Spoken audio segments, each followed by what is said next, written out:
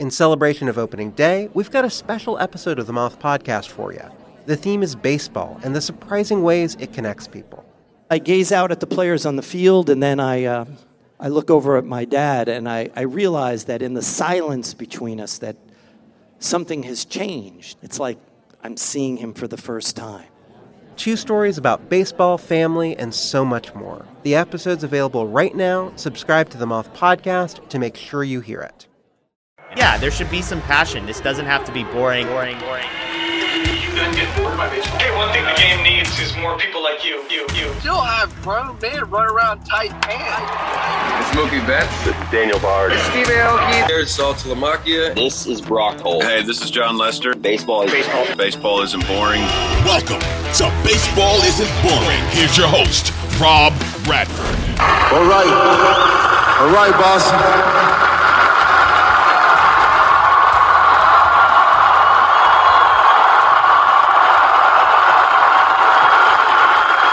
This jersey that we wear today, it doesn't say Red Sox. It say Boston. We want to thank you, Mayor Menino, Governor Patrick, the whole police department for the great job that they did this past week.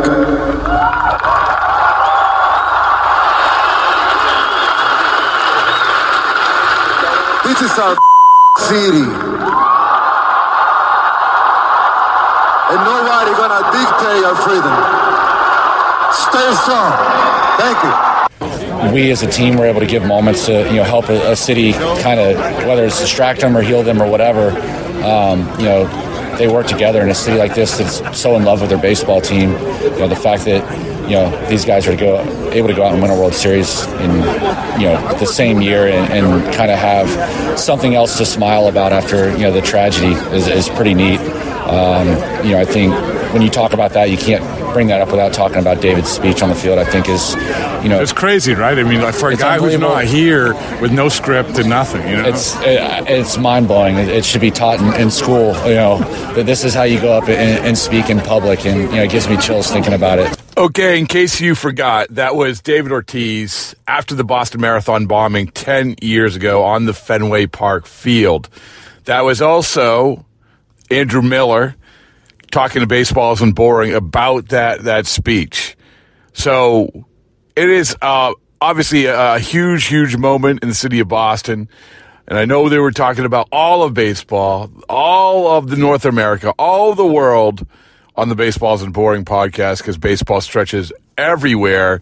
But on Monday, it's Patriots Day in Boston. It's the Boston Marathon, and it's the 10-year anniversary of the Boston Marathon being the centerpiece for really what was going on in baseball, how baseball was bringing everybody together, the entire community of baseball, the entire community of Boston, the entire community of New England, really in a lot of ways, the entire nation together. And David Ortiz's speech, that was the sort of the thing that maybe put the cherry on the top in terms of getting people really just bonded together. And what amazed me about that speech was, here's a guy who isn't from Boston. Here's a guy whose English is his second language.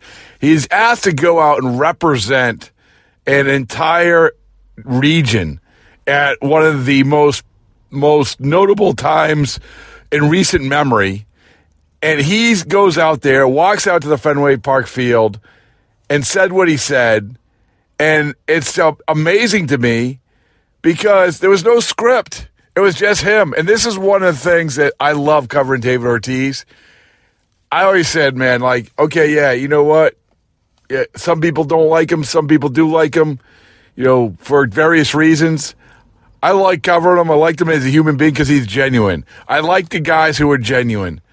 And you are going to find a more genuine moment than what you saw in that Fenway Park field that day. It brought everybody together. And on that Fenway Park field, on Sunday, you had that 2013 Red Sox team, in case people forgot around baseball, the 2013 team, after the Boston Marathon bombing that year in April, went on a few months later and won the World Series. And so they were celebrating that. a good chunk of that team came back. I want to say at least 75% of the team, and included on the field, on the field with the kids, with the wives, with the families, with the parents, everybody. You talk about it was just a flood of people on the Fenway Park field about an hour before the game with the Angels, and I don't think anyone minded. I don't think anyone had a problem with it. The Angels, nobody. I mean, it was a great moment to have everyone back, but also have all the families back with the little kids taking batting practice, so forth and so on. But one of the people who was there, who I talked to for the podcast, was Andrew Miller. Now, Andrew Miller is an interesting guy to talk to in a couple different ways. Number one, as you already heard, he was in the middle of the 2013 team, so you knew, he had a pretty good view of what was going on there. But also, I don't think that Andrew Miller has been heard from enough about after all these rule changes. Because remember, Andrew Miller was the head of the MLBPA, or the Players Association, player rep, and so he was in the middle of a lot of this stuff when it came to trying to fix baseball for years upon years upon years, and going back and forth with the commissioner's office and owners, and being the guy who is representing the players. And so to get his perspective of where we landed, I thought was pretty powerful, pretty important. And sure enough, there we go. He gave it to us. So I'm going to give you Andrew Miller, and then we're going to play a little bit from our podcast from two guys who were running the marathon, the Boston Marathon, on Monday, who you may know, former baseball players. Ryan Dempster and Brock Holt came on the Baseball Isn't Boring podcast. I want to give you a snippet of that. And then we're going to finish things off by catching up with good friend, ambassador to the game, guy who has appeared in, has a notable appearance in a Damn Near Perfect Game, the book.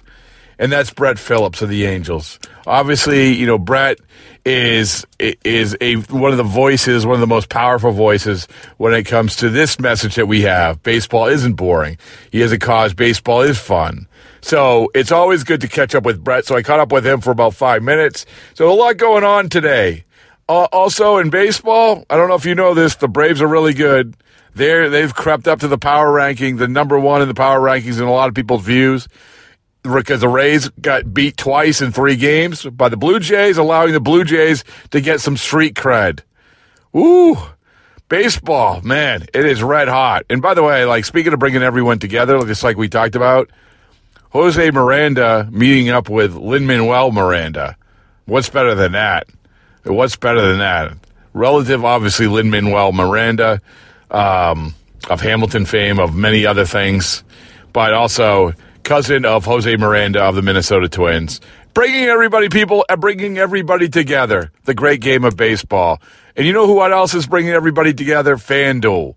FanDuel, making every moment matter. And yes, and I looked up my FanDuel app today to see World Series odds.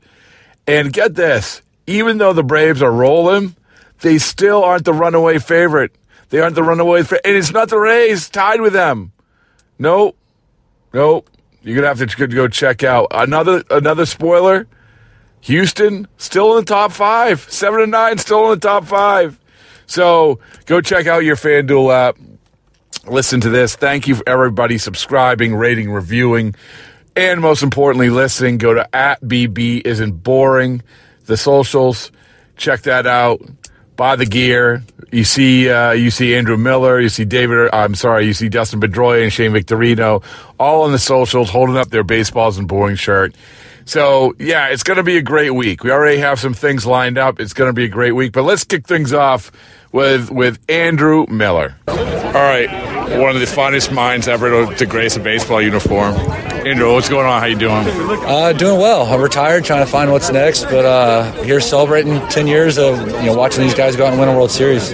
What do you remember about 10 years ago? I mean, we all have our sort of little bits and pieces of memories. We have the bigger picture, but personally, what do you remember? I think I was the biggest fan of the team. I was hurt, so I had the front row seat in the dugout, and probably the same moments most of everybody remembers. I remember the game, David hitting the homer into the bullpen against Detroit obviously stands out.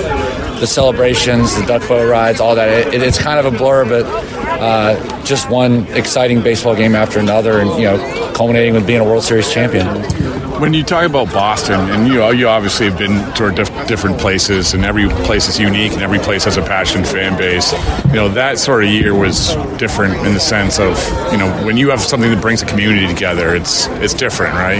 Yeah, it's unfortunate that it took something like that we'll always attach to this year, but at the same time, you hope that we as a team were able to give moments to help a city kind of, whether it's distract them or heal them or whatever. They work together in a city like this that's so in love with their baseball team. The fact that these guys are able to go out and win a World Series in the same year and kind of have something else to smile about after the tragedy is pretty neat. I think when you talk about that, you can't bring that up without talking about David's speech on the field. I think is it's crazy, right? I mean, like for a guy who's not here with no script and nothing, it's mind blowing. It should be taught in school. That this is how you go up and speak in public, and it gives me chills thinking about it. So, just glad that I was kind of be on the edge of something that was so special. Can we talk a little bit about the great game of baseball? Because I mean, this is because you were at the forefront of like in the depths of the go-between, right? I mean, and so where you see now where it's landed with all, and I know that you probably went through a lot of this stuff, like negotiations and talk and everything. What surprises you the most about all? And I know it's a big question to ask, but there's a lot. It's a big thing, right? I mean, having gone through the evolution of getting to this spot with baseball, what surprises you the most about where it landed? Yeah, you're talking as far as the rule changes and the evolution of the game, what we're trying to do with it. Well, ultimately, I think we have to remember that we're an entertainment business.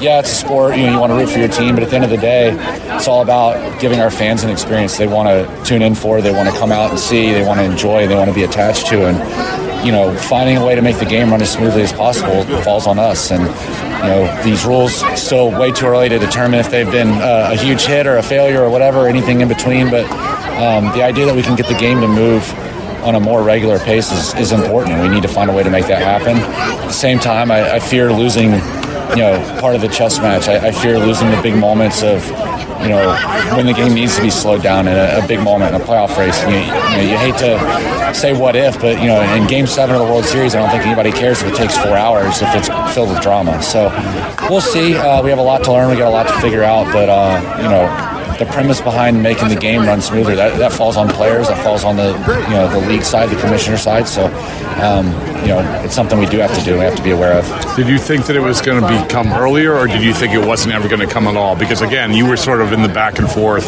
of a lot of this stuff. I never try to read the tea leaves that much. I think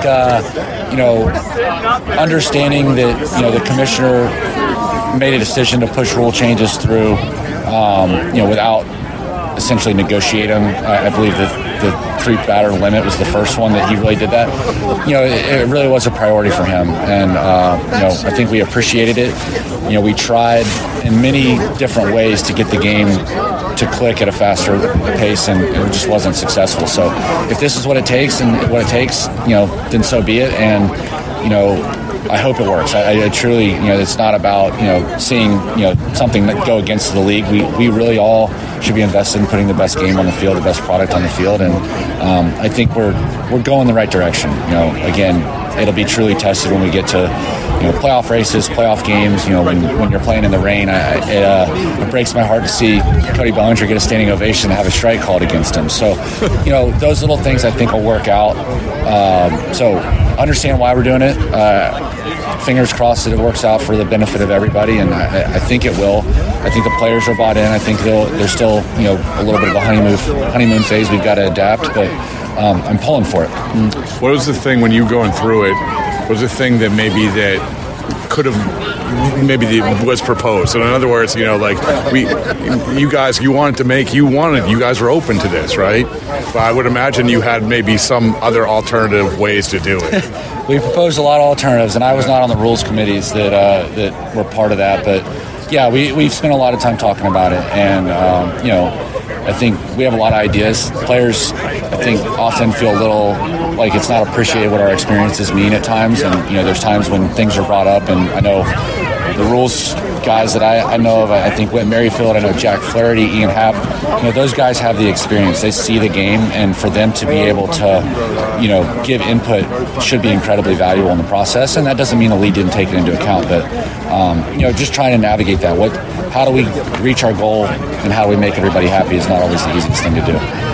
So how is it retiring? I mean, it's different, right? I mean, it's like we were just talking about this. It's just different. It's good. It's bad. It's just different. Yeah, I love being able to spend more time with my family. I love not traveling as much. I love not having to essentially move with my family for 6 or 8 months a year. And at the same time, I'll never be able to replace the feeling of running out on the mound or walking off the mound or getting a big strikeout. I also won't miss taking hours to get ready for the game and my arm hurting and walking up the stairs bothering my knee. So it's been a transition. It's a little bit easier. I think as time goes, you get better and better at it. But for the most part, I'm in a very good place. I got plenty of things to do and keep me busy. But at the same time, I understand I'll never be able to replace the highs of being on a baseball field like this. Last thing is, I asked everybody, why isn't baseball boring? And there isn't a wrong answer to this. I know what Papelbon said. It's because grown men wearing tight pants. I mean, it's like, but why? So why for you? Just jumps to mind. Why isn't baseball boring? Just ask my 9-year-old here. I think it's not boring because we have incredible athletes. Salty. We have some of the best athletes in the world, and I think we're, as a sport, really truly embracing them right now. And we're sitting here in Fenway Park, and Trout and Ohtani are out on the field. That's pretty hard to beat. Guys throw incredible pitches now that I didn't think were possible 5 or 6 years ago, and the game's in a good place, and we just got to make sure it goes the right direction. What pitches? I have to ask. What pitch blows you away? We're a big pitching ninja guy, right? So, what pitch that somebody throws is like, I didn't think that would be possible. Is there anything that jumps out? Because you had pretty much everyone now. Really? I mean, guys throw so hard, and their breaking stuff is so good. We went and watched McClanahan pitch on opening day for the Rays, and here's a young lefty that is starting throwing 100 miles an hour, and he's got a changeup and a breaking ball. That's unheard of. And it's he is one of the best pitchers in the game, but at the same time, he's not some huge outlier in a sense that we don't see that every now and then. So it's fun to watch. It's impressive. But just the work these guys put in, and the ability to merge the technology we have and the way they take care of themselves, the sky's the limit. All right, excellent stuff from Andrew. Now, he isn't running the marathon, but a couple other guys who were sharing the field with him on Sunday, Brock Holt and Ryan Dempster, were. We don't do this a lot where we replay old podcasts, sound from old podcasts, but it was worth it. I think it's pointed. It's a deserved time to reflect on how difficult this is to run the Boston Marathon, as Brock Holt and Ryan Dempster are finding out on Monday. But they're doing it for great causes. So a huge shout out to everybody who has run, not only Boston, but every marathon. It's such a commitment. The people who volunteer, the people who fundraise, all of it. I've run Boston 6 times, and I can tell you, the day is just great.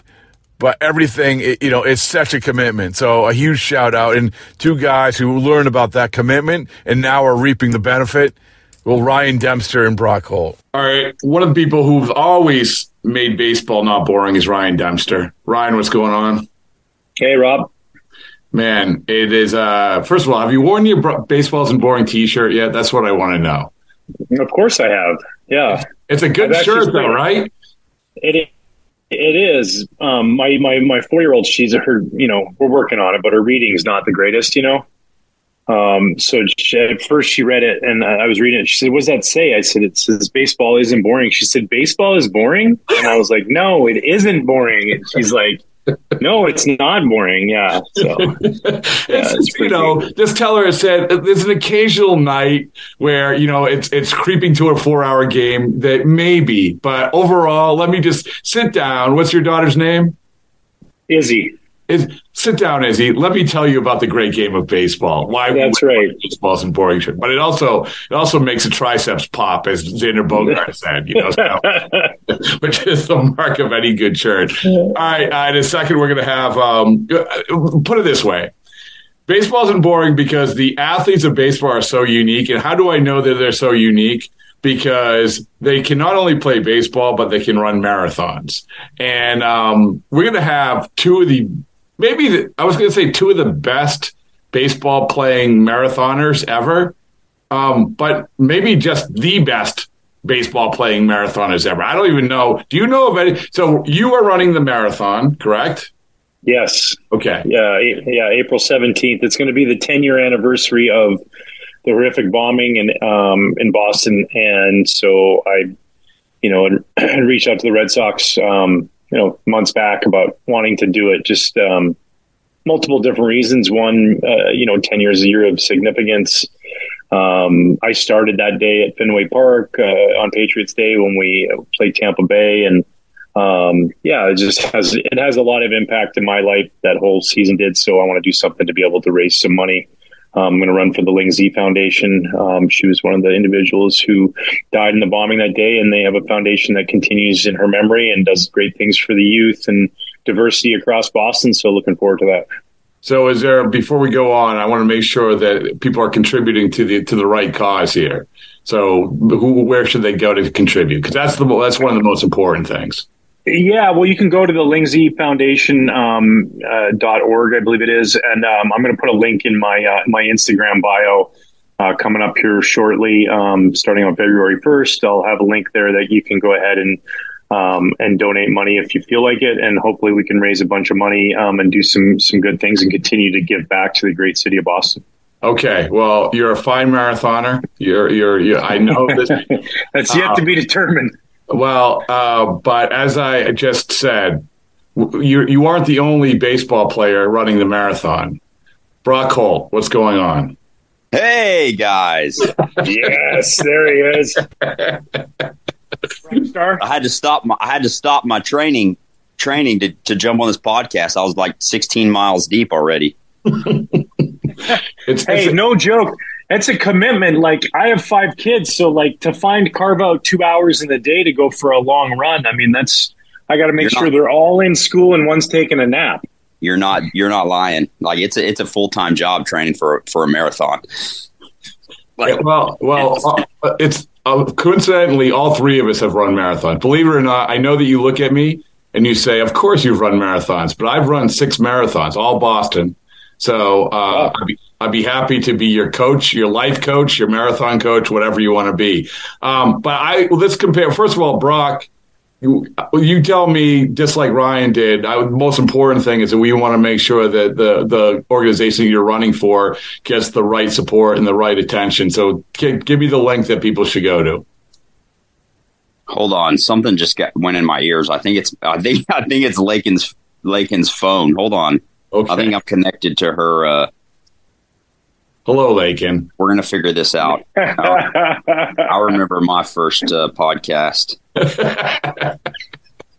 Well, all right. So why Brock's figuring it out, Ryan? Where are you at? Because this is one of the great things about having you two on. Where are you guys at with your training? Let's compare and contrast. And someone's going to feel really bad about themselves, but so be it. It'll be motivation. Where are you at, Ryan?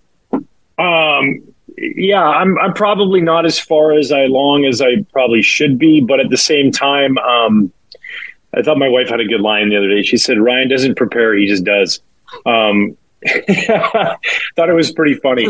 I've gotten, I'm like probably 3 days a week, 4 days a week, doing somewhere in the 5 to 7 mile range. I just kicked up. Brock inspired me. Ooh. I saw he posted a video and some clips to his IG about doing 12 miles. I did 11.5 2 days ago. All right. So I'm going to go up, do a little sweat today. I like my pace where I'm at. I'm sitting at about an 8:15 split right now. You're kidding? Are you kidding me? That's what I said, Rob. He's posting these videos, and I'm messaging him. I'm like, "Are you kidding me with these times? Like, I'm struggling to I'm at like."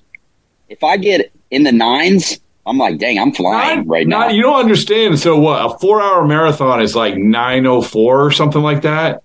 It's just right around 9. Like, that's crazy. That's crazy. Yeah. That's my goal. Flying. Sub 4 is my. Well, you got to remember. So like I was a cross country runner in high school. And then I came to Chicago, and when I started playing with the Cubs, I'd go for runs from Wrigley. Well, the fans chase you down, so you got to have quick wheels if you're going to get through there. You got to book through the crowd. So I picked up my pace and started to find a good little rhythm there. So, Brock, when you saw Ryan, when you guys played together, when you saw him, did you like, oh, that guy's fast? I mean, covering first base on PFP drills, you always say that's a marathoner right there. Absolutely. Athlete. What do we always say? Pitchers are athletes, right? Like I knew Dent. I didn't know he could run like a sub 2 hour marathon, which is where he's headed right now. But goodness gracious, like for real, I'm struggling at 10 minutes, and I'm happy with that, And I will say this though, get down the bases. See, like my 8-minute mile pace is also my sprint speed. So, there's not a lot of difference there. Did you ever steal a base, Ryan? Did you ever steal a base? No, I got one story about that. Oh, I like stories. Yeah, I never got on first a lot. Sometimes every once in a while I'd close my eyes and it would hit the barrel and end up somewhere. But true story. In 2002, when I got over to the Reds, I was swinging the bat I hit like 230, and I was doing well. And Bob Boone had me pinch run multiple times for Ken Griffey Jr. Oh no! Yes. Hey, put that one in the backpack. Yeah, that's like because Junior had a hamstring issue, so he'd get on base, and then as a starting pitcher, you didn't want to waste me or waste a position player. I'd go run. Well, one time Junior pinch hit off of Randy Johnson, of all people, and drew a walk and in Arizona, and Bob pinch ran me for Junior, and I took off running on first move off Randy Johnson, and Barry Larkin grounded the shortstop. Ended up being a base hit because they couldn't get the force. It was like in the hole, and ended up getting Barry a base hit, but. I was like, I had that base stolen. You got to take that pitch. I don't care if it's punch out, man. That's my first one of my career. Wait, did you have it stolen? Yeah, I would have had it. Yeah, I would have had it. Listen to those names. I pinch ran for Griffey to try and steal a base off Randy Johnson while Barry Larkin was hitting. What a story. And by the way, I'm running a 6-minute miles in the marathon. Holy moly. Oh my God. No kidding. Gotta pinch yourself sometimes, Brock. Did you, I got to ask, so when you become the pinch runner, did you go up to Boone and say, hey, I don't know if you know this, I ran cross country in high school? I didn't. I did one time tell him he should go bunt because I actually coincidentally another time earlier, actually in the series, I faced off against Randy and I was hitting. We had to run around first and I squared around a bunt. And Randy, this was prime Randy. This is 2002. He's like dominating. He long hair and he's screaming and yelling at everybody. So I squared around a bunt. And he threw tic tac up there. And I missed it by about a foot. It was 99 miles an hour. And I looked back at Damian Miller, and he was catching. He goes, I know it's hard, right? And I go, dude. And then he threw me 2 sliders to my back foot. I swung over top of both of them trying to bunt it. I go back in the dugout, and Bob Boone's like, you got to get that down. I took my helmet and my batting gloves off, put them in the helmet and my bat. I gave them to Bob Boone and said, you go give that a whirl, man. Good luck. Oh, hey, bunting's not easy, man. I can only imagine what it would be like bunting against Randy Johnson. He was MFing me too out on the mound, telling me to swing the bat. I was terrified, dude. I wanted nothing to do with it. You're like, hey, Randy, I don't even want to be up here, dude. Like, okay, right? Where's this universal DH? Let's go. So, Brock, give me your best. This is on the spot, but give me your best running story as a baseball player, because we just got Ryan's best one, right? So. Well, I can't even top that, dude. I gotta think about, how can I even come close to that story? I mean, it may have been. I had a lot more opportunities to run the bases. I'm sure than Dent. I don't know, man. He played a long time, so he might have ended up running the bases more than I did. I didn't get on them too most often. Bags in a game. What was your most stolen bases in a game? Oh, I think I think I only had 2 one time. But I will tell you this. I remember. Hey, wait, real quick. When you got that second one, did you want a Ricky Henderson it and just pull it out and like hold it up? Yeah, keep the bag. No, I will tell you, I did. This one just comes off the top of my head because I'm looking here at my Brian Butterfield signed jersey. I think we were playing the Twins, and I was leading off the inning. And Butter, before he runs out to third base, he stops at me on deck circle and he says, "Hey, after you hit this leadoff double, I want you stealing third first pitch." I forget who was pitching, but he didn't look. I didn't really pay attention to guys on second base. So sure enough, I hit a double. Look at Butter, and he was just like, "Come on, first pitch, boom, stole third," and we gave each other like pretty much, hugging each other on third base. Like, dude, that was awesome. You just called that. So that's a good Butter story. I'll give you my best Brock Holt running story. We did a podcast in Toronto the day before a game. So I go upstairs. I remember this one. Yeah, I go upstairs in the press box, edit it up, whatever. Literally, I mean, it couldn't have timed out any better. I hit publish, and the minute I hit publish, you pulled out. I think you were stealing. I don't know, but you pulled. Oh no, it was a double in the gap, and I came up lame. Yeah. Well, I was on fire. Though I was seeing beach balls at the time. I was just raking. That's why you pulled my hand. That's why you were on the podcast. that's why I'm telling you. Every time I actually got a chance to play multiple games in a row, I would kind of catch fire, and I had to start running the bases. That's when the hamstrings would lock up because I wasn't used to running the bases. So I remember just getting hit after hit after hit, and I actually had to run the bases. So the hamstring didn't like that too much and pulled up. I can tell you ran away from me for about a year and a half. Like every time I came around the corner with a microphone, forget about it. That was done.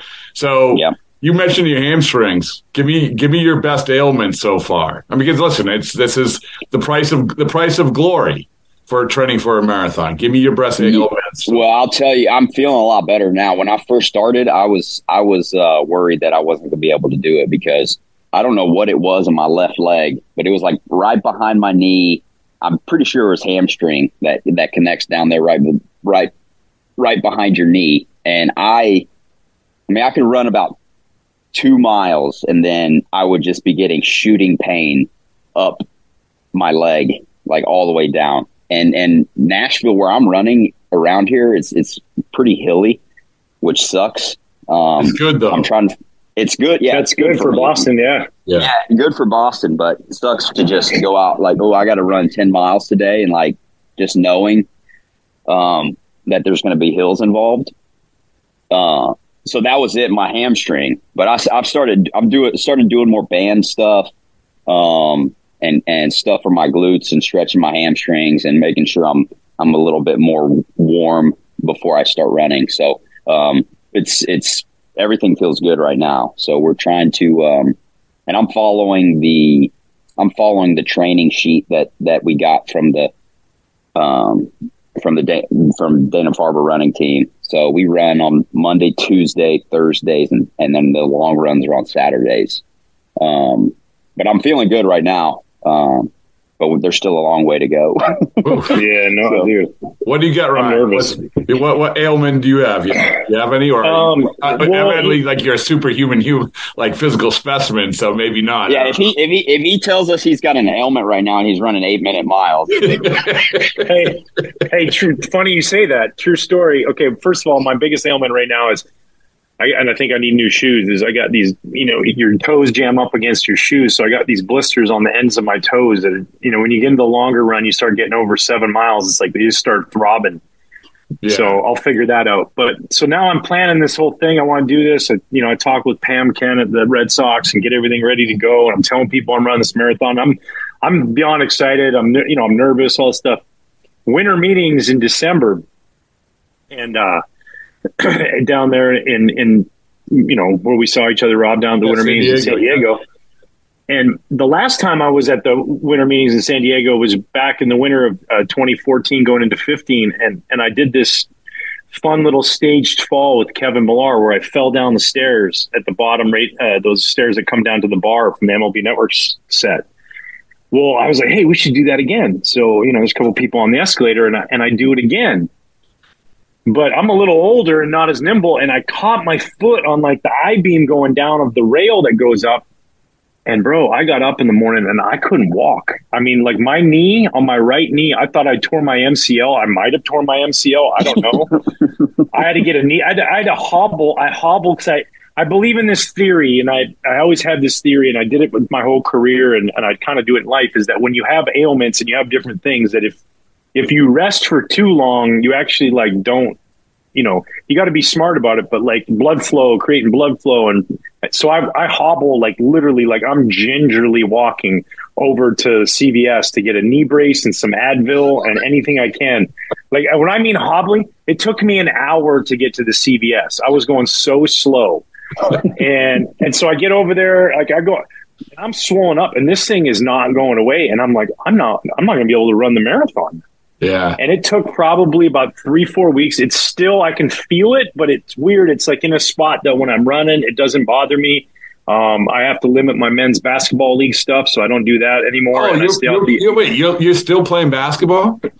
I do a lot I'm going skiing this weekend, so let's cross our fingers. I've got a couple ski trips planned here soon because obviously I never went skiing whenever I played because I knew that the moment I went down the first slope, both ACLs gone, my career's done. So I'm like, I got to stay away from this. So now that I'm done, I'm going. But now I'm like, shoot, do I hold off until after the marathon? Because like I need my knees for the marathon. I can't believe you guys are doing anything. I was so like stressed about doing anything. But I guess that's why you're professional athletes. The drum beat's a little different. All right, good luck to those guys. Now, finally, and this isn't necessarily anything to do with marathon, anything to do with David Ortiz, anything to do with Andrew Miller, anything to do with Brock Holt, Ryan Dempster. But when you get a chance to sit down for a few minutes with Brett Phillips, you do it. Because, he is such a great, great voice for what we are talking about. And today we dive a little bit into how he views where baseball's at right now. So, once again, I hope everybody enjoyed this podcast. Go subscribe, rate, review, everything. As we said before, a lot of things lined up. So, here we go. Finish things off with the great Brett Phillips. All right, author Brett Phillips. How's it feel? Good? To be here? To be here, to be an author in a book. Oh, to be an author. Yeah. Oh, my goodness. Yeah, it's very humbling. It's very exciting. It's good. I don't even read books, and I'm an author of one. How does that work? It's you and I both. So you and I both. We fake it till we make it. Exactly. And then when it shows out and turns out to be good, then we say, yeah, we knew what we were doing. Exactly. But, the whole reason, as we said, like we're talking about a damn near perfect game, and it was so good to talk to you for it, and because your message is what this is all about and what the entire sort of book is about and what we keep talking about, which is where baseball's going and how great baseball is. And everybody has a story, right? I mean, you were on the podcast before and we talk about, well, why isn't baseball boring? And since then, I asked the commissioner, Brett. I said to the commissioner, why isn't baseball boring? He has an answer. Everybody has an answer. But as we sit here right now, compared to other times, whether I was talking to you last year, talking to you in the off season, but now talking right here, right now, how do you feel about where baseball's at? Headed? Yeah, that's a great question. It's really cool to see the younger generation embracing their personality and not shying away from how other generations suppressed their personalities, whether that was because they thought they were being professional or that's just how they were taught to act. But I think we're seeing across the league younger guys kind of break out of their shell and know that, hey, this game's hard enough, and to try and be someone you're not, especially while you're trying to perform, it's not good. So I think it's good for the game. I think it's good for mental health from a player's standpoint, for guys to be themselves. Obviously, there's always going to be a level and a line of professionalism that we don't cross. But hey, be who you are on a daily basis. Be consistent. If you're a good guy, be good. If you're a bad guy, be bad. So then everyone knows what to expect, and that's just who you are. You're authentic. But I think for the longest time, we just had one way of going about things. And, it's not saying it's wrong. By no means am I saying it's wrong. Baseball is America's pastime. It's the greatest game on earth. But the guys, who are coming up and doing their thing, they got to be themselves to perform. And I think we've started to tap into that. So very excited to see. I'm glad you mentioned that. And this has been a topic of conversation I've asked a lot of guys as this year has unfolded. And so you bringing it up makes me want to ask, okay, you say that last year, you say that in the off season. Now we're a couple weeks into the season. Do you see even more? And one of the things about, we look at the WBC, how this was sort of a springboard to showing personality maybe. But maybe it's just the evolution of the game where I don't know if you, as you sit here compared to even last year, that you see players willing to do this. I'm going to be completely transparent with you. I don't watch Sports Center. I don't watch. My Twitter algorithm is set up to see nothing baseball anymore because of how tough it is to mentally take care of what I need to take care of to perform and also take care of my family, but yet hear what everyone else is saying about me. So whether it's changing, I hope it is. Well, do you see it changing in your own? Yeah, in my own world, yes. I mean, this is a great team. We got a great group of guys who are professionals and are themselves, allow me to be myself. So I can't touch on the rest of the league as to where it's going, but I hope so. I really do. Again, there's always going to be a level of professionalism, but you gotta be yourself, and I hope guys are embracing who they are as people. How hard is that? How hard was that because you like following baseball, but I get it. I mean, I get that you have to focus on your own deal. How hard is it to say, hey, listen, it's tough. Yeah. It's really tough because I'm a people pleaser. I love people. I love keeping up with people. But, going through the DFA process not once but twice for the first time in my career last year, it really put things in perspective for me that, hey, this game can, I'm the 12 seasons in, and I was on the cusp of never playing Major League Baseball again, and God has blessed me with another opportunity, and this time around I'm just going about it a little differently than I have before, so hopefully we can see changes and not see the same results happening. And for me, it's adding and subtracting what I think is negative and positive in my career and in my life, and getting rid of the noise is a positive for me, and it has been for me to grow as a human being and as a baseball player. Do you not have to, when you're in Tampa, do you not have to worry about that as much? Yeah, I think more, just so it's my hometown. There was a lot of people supporting me, but at the same time, it's a $1 billion industry. There's going to be pressure, rightfully so. There's going to be pressure from the fan base, rightfully so. They're spending their hard-earned money to come out here and be entertained. So if you're not performing, then there's not a place for you.